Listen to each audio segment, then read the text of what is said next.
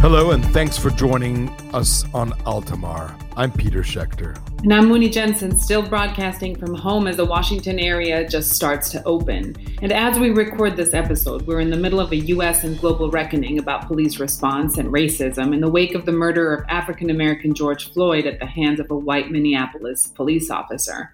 The protests that have followed all over the country and the world, the violent reaction by the police, and the growing strength of the Black Lives Matter movement has transcended borders, ages, race, and politics, and hopefully will result in transforming the way we talk, think, and act. We're encouraged by this great current of protest and reflection that may serve as a vehicle for lasting change. And Mooney, as that's happening, there is now a parallel discussion that we on Altamar want to jump into, which is no less important, and which is the preoccupying violence in policing. It's a topic that isn't only an American topic. It's crossed borders and raised questions about the role of police and the scope of their mandate in many countries around the world. Look, this is a tough issue because, at least with respect to the United States, there's no doubt that crime has gone down. Our streets are safer than they've been in decades. The images of the 1970s of crime-ridden American cities like New York and Chicago are things of the past. I happened to just be flipping channels yesterday and I saw Serpico. I mean, this was not only, it was a weird thing to see all these old cars, but the whole sense of New York as a place that you couldn't go out in, and it was crime-ridden. And indeed, American cities from Pittsburgh to Seattle have exploded as attractive urban centers that bring in younger generations. And the question, I think now in everybody's mind is, at what price have we gotten this reduction in crime? Has tough policing gone too far at the expense of targeting certain racial groups and demeaning certain rights? Indeed, this question has come full circle as defund the police has become a new rallying cry to trigger reforms. And already the Minneapolis police has gone even further and announced dismantling the police. And in New York, the plainclothes anti-crime unit has been disbanded. Peter, defunding is a loaded word, and some people think it's going too far, but it's pretty clear from the tenor of current conversations what the role and scope of police forces is and how it will never be the same. And regardless of where one stands, there seems to be a consensus that there's a need to take a good look at what basic law enforcement institutions have become, and especially what they should not be.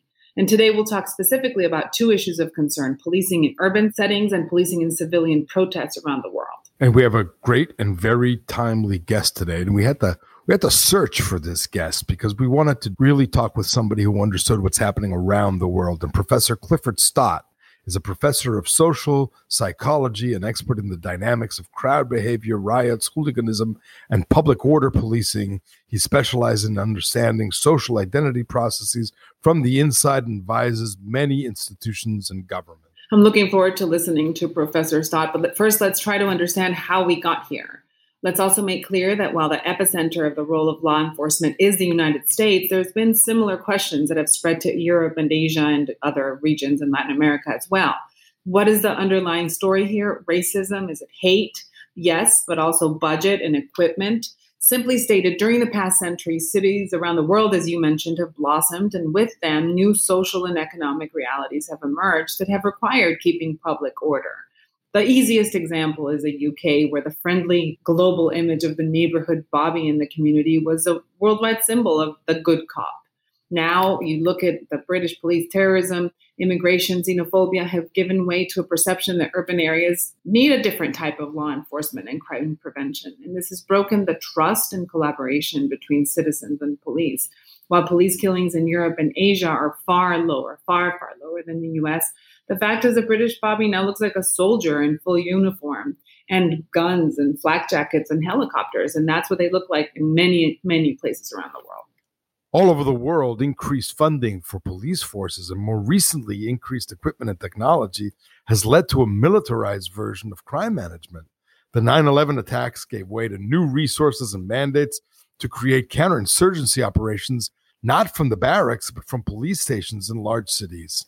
Surplus military equipment made neighborhood cops look like G.I. Joe. It's no surprise in a world where you got the war on drugs, the war on crime, the war against terrorism, coupled with funds and weapons and even training, impunity, the police have become like so much more controversial. And we've seen this phenomenon in so many places around the world. If you just look recently where this has cropped up, you see it in Colombia, you see it in South Africa, you've seen it in Chile, which after emerging from conflict, and everybody remains especially vulnerable to this means to an end type of policing. And we've covered at Altamar all the protests that have flared up in cities everywhere over the past 20 years and more over the past 5 years, forcing police responses that are often excessive and ill-conceived. We've looked at Brazil, France, all over the world in recent years that we've seen scary images of forces hosing down protesters, worse yet, shooting at them. Sadly, in recent weeks, the U.S. has provided some gruesome footage of stun guns and tear gas against citizens as well. And the racial component adds fuel to the fire as poor neighborhoods suffer higher crime rates. Too often, the cops don't look like the communities they serve. They don't look like the immigrants and refugees in Europe. They don't look like the Black and Hispanic families in Baltimore. The disconnect is obvious, and racism and xenophobia exacerbate the problem. Police chiefs and many officers are white, serving communities of color with high crime rates. These same officers are called to dispel protests with little training for crowd control, except the use of force. And even those huge amounts of artillery and fancy guns have not always contributed to reducing violence significantly in the world city. You talked about New York, and you talked about, and we think about cities like Detroit. Yes, they're safer, but strongman governments around the world are stepping away from democracy and usually are flanked by their police departments who are there to maintain order and allow them to stay in power. But even in places where honest efforts at police reform have been attempted, and there are many, and they've been led by courageous mayors, they've been really insufficient. So no amount of body cams or laws forbidding chokeholds, and not even hiring more minorities or prosecuting perpetrators of violence have been sufficient. It looks like something else is in the making.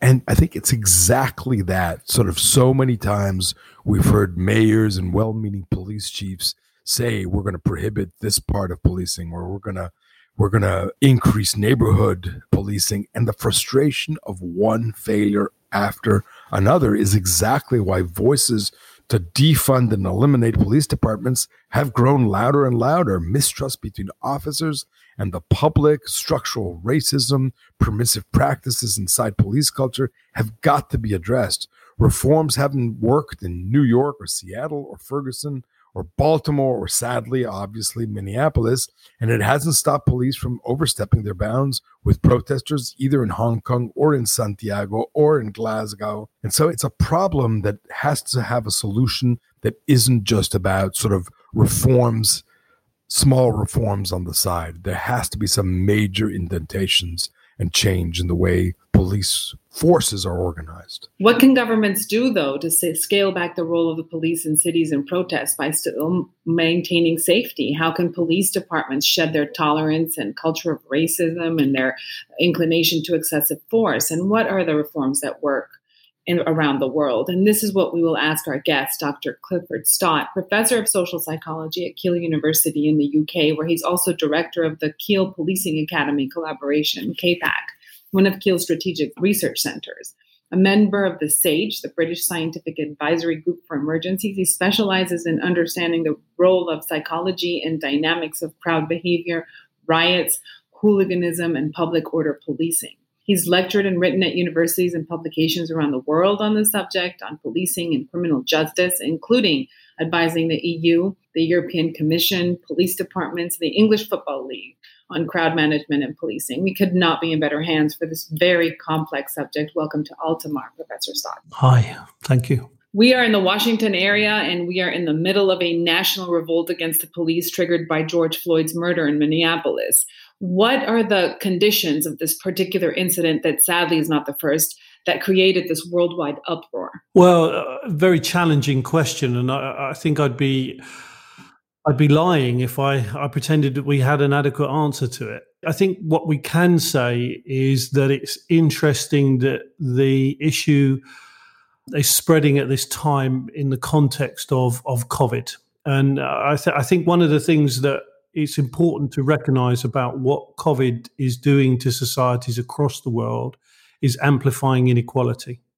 It's making salient the issue of inequality and amplifying it in people's minds. So I think there's a key issue here about why was the death of George Floyd the trigger incident, when those kinds of incidents have gone on before.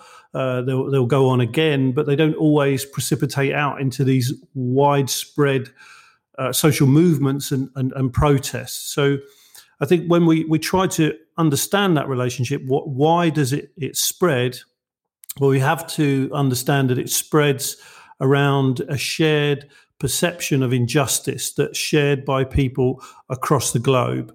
And that sense of the illegitimacy of the status quo, combined with a sense that now is the time through which we can come together to try to change it, is one of the mobilizing dynamics through which protests cascade out.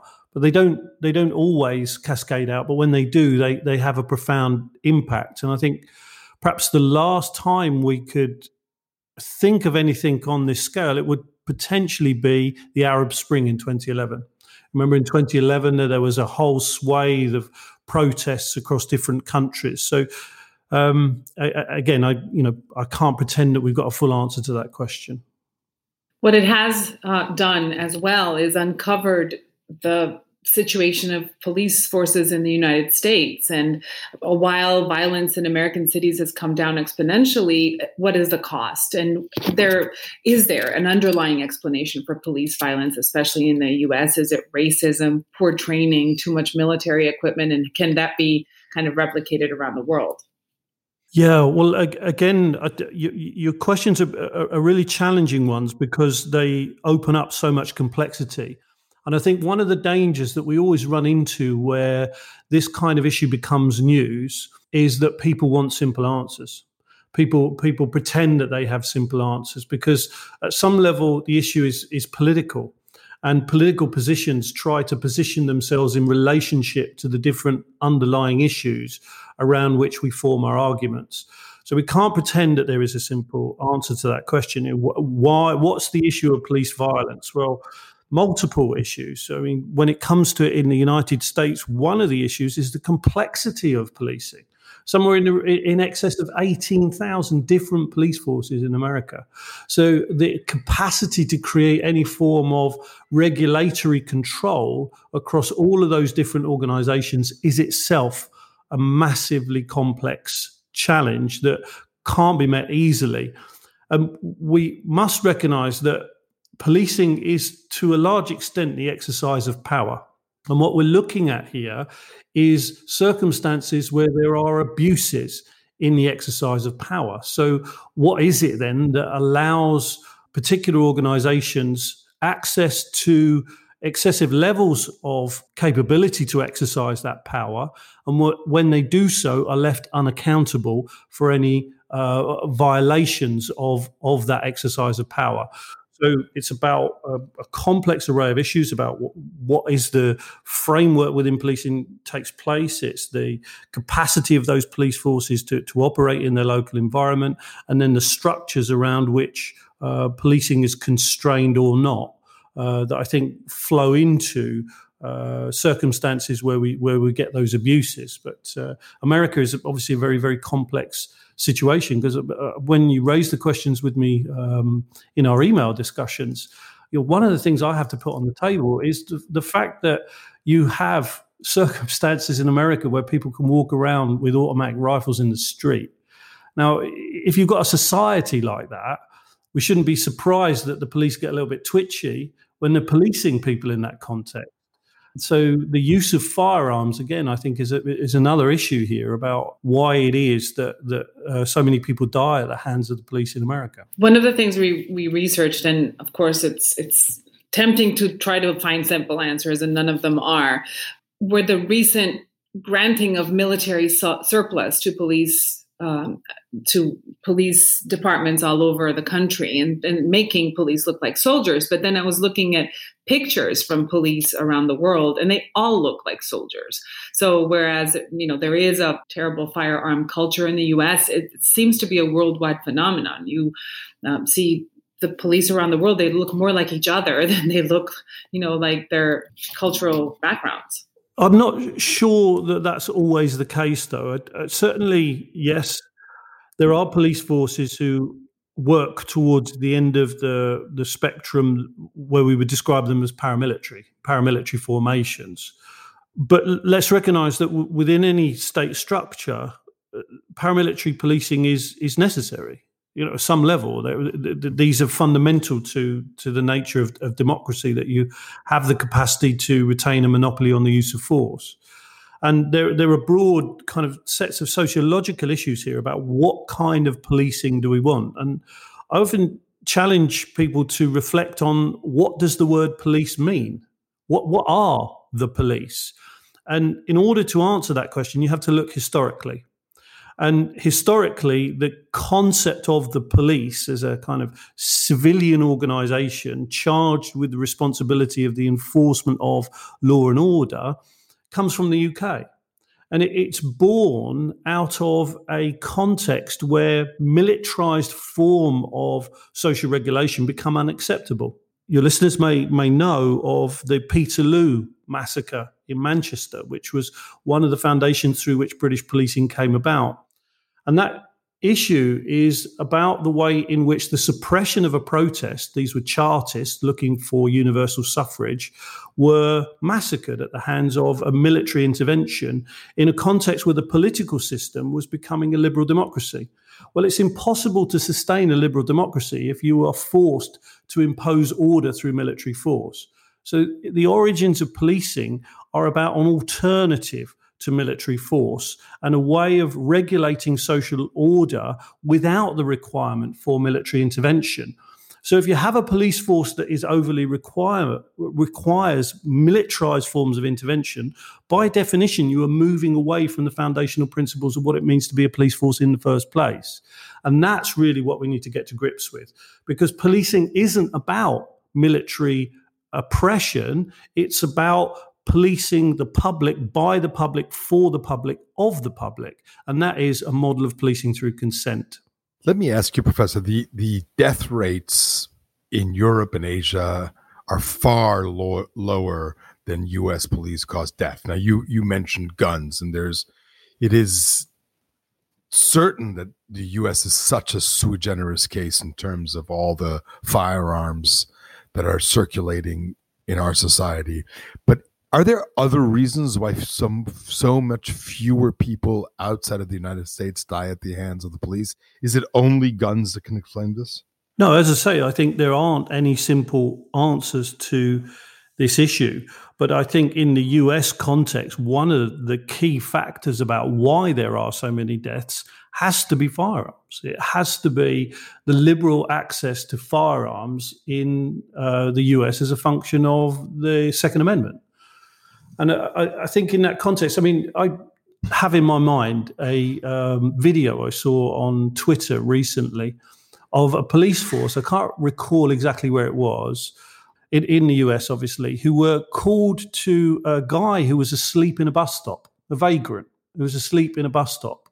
And they turned up with automatic rifles and ended up shooting the guy who was asleep at a bus stop.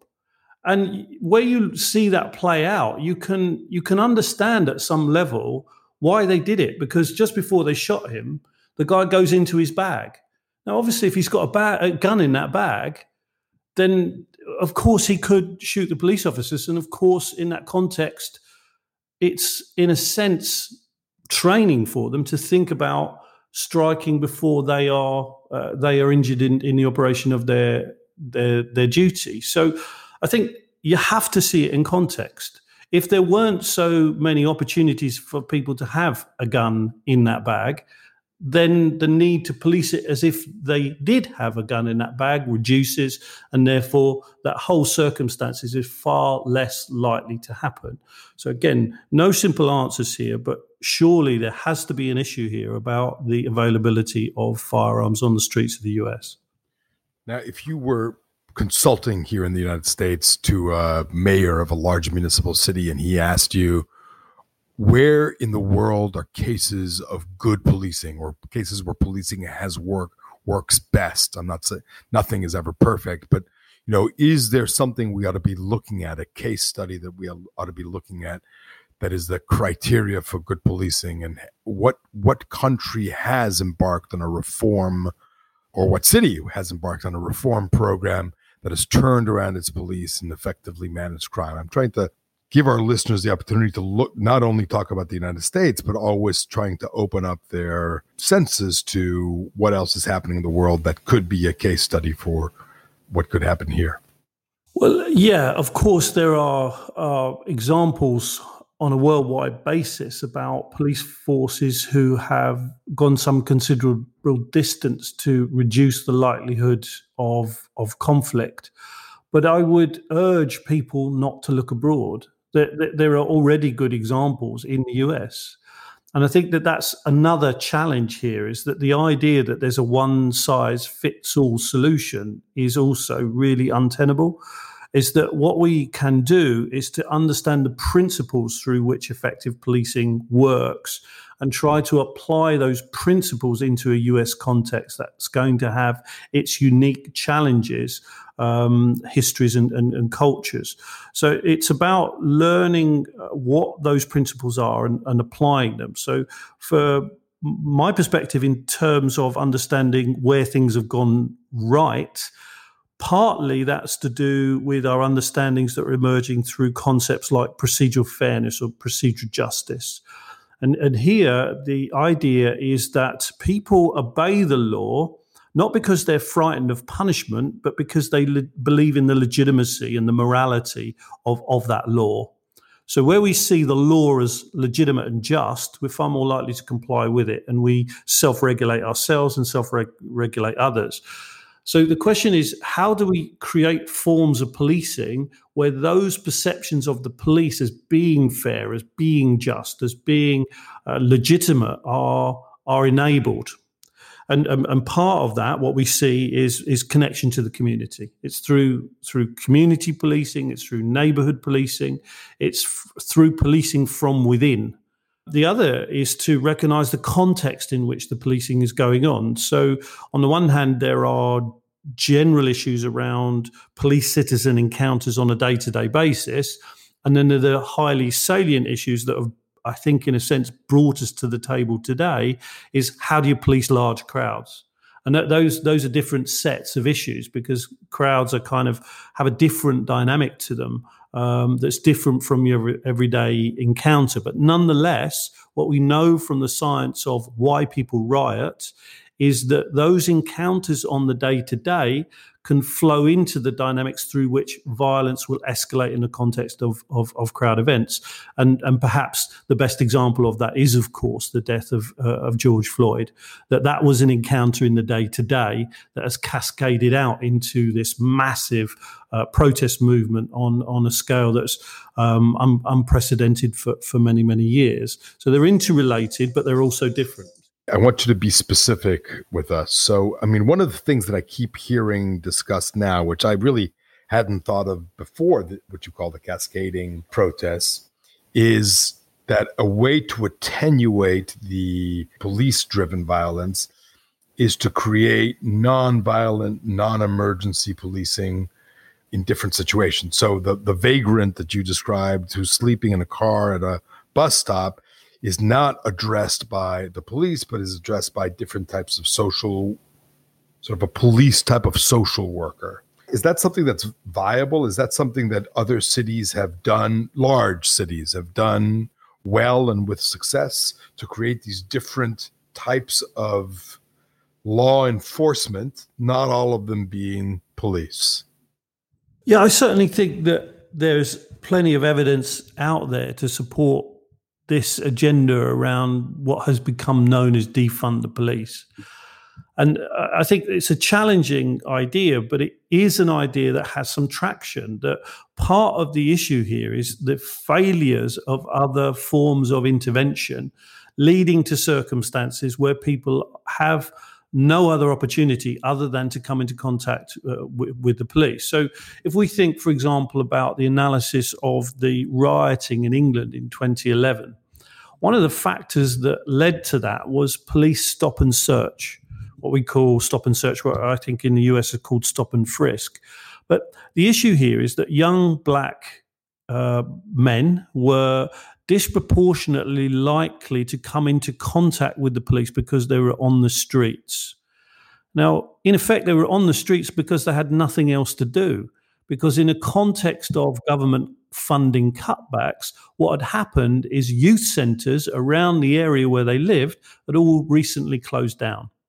So in that context, with nowhere else to go, they had no alternative to be on the street. But then because they're on the street, they come into contact at a much higher level than otherwise would have been the case with the police.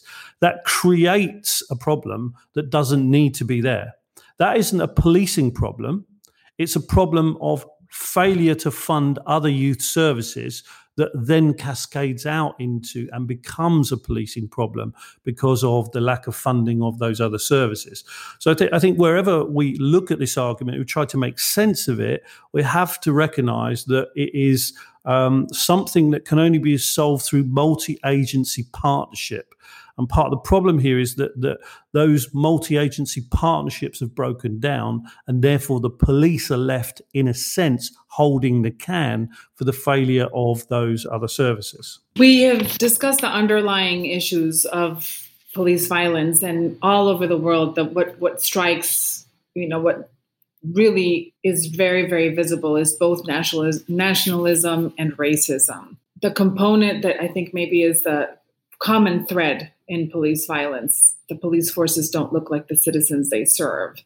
What kind of solution can be given to making the police a reflection of the communities, of the more diverse communities that they are supposed to serve and protect? Well, I think in part this is why I argue so vociferously for interventions based on neighbourhood and community policing. Because it's by becoming embedded in those communities you begin to understand them. You understand the world from their point of view, and then you can work with those communities to promote better relationship to the police that's more likely to lead to circumstances where people from those communities will think about joining the police. So they can become more representative in that way. But again, I think that where we're looking at these overall challenges, I think we need to challenge some of the assumptions of the question. The issue here is not about police violence. It's about the justification for that violence. So, for example, we just had a situation over the weekend in a park just outside London where a guy walks into the park and he murders 3 people with a knife. Now, in that circumstance, it's perfectly appropriate, legitimate, and justifiable for the police to use really high levels of violence to stop that guy murdering somebody else. So it's not the case that we're talking about police violence per se. We're talking about how that violence is used, where it's used, and why it's used. And it revolves around what we call the proportionality of that violence. Is that violence proportionate to the threat, to the need, to the requirement? And what we get upset about is the lack of proportionality. What we see in front of us are circumstances where that police violence or police use of force is used where we can't see an immediate justification for it. And that's the issue for us. But then, even then, we're left asking a question. Why is that an issue for us? And part of it is because where we see police using violence unjustifiably, it starts to encroach into what we believe are the fundamentals of what it means to be a democracy. You cannot, in a democracy, have a situation where the police systematically violate the proportionality at work in the application of violence into the context. Because as and where that happens, if it happens systematically, we tend to refer to those places as police states. Let's get into politics a little bit. Nationalist governments and authoritarian leaders love using the police to strengthen their hold on citizens. And we think of Philippines and Turkey that have used force on citizen protesters, the dictatorship and what followed in Chile.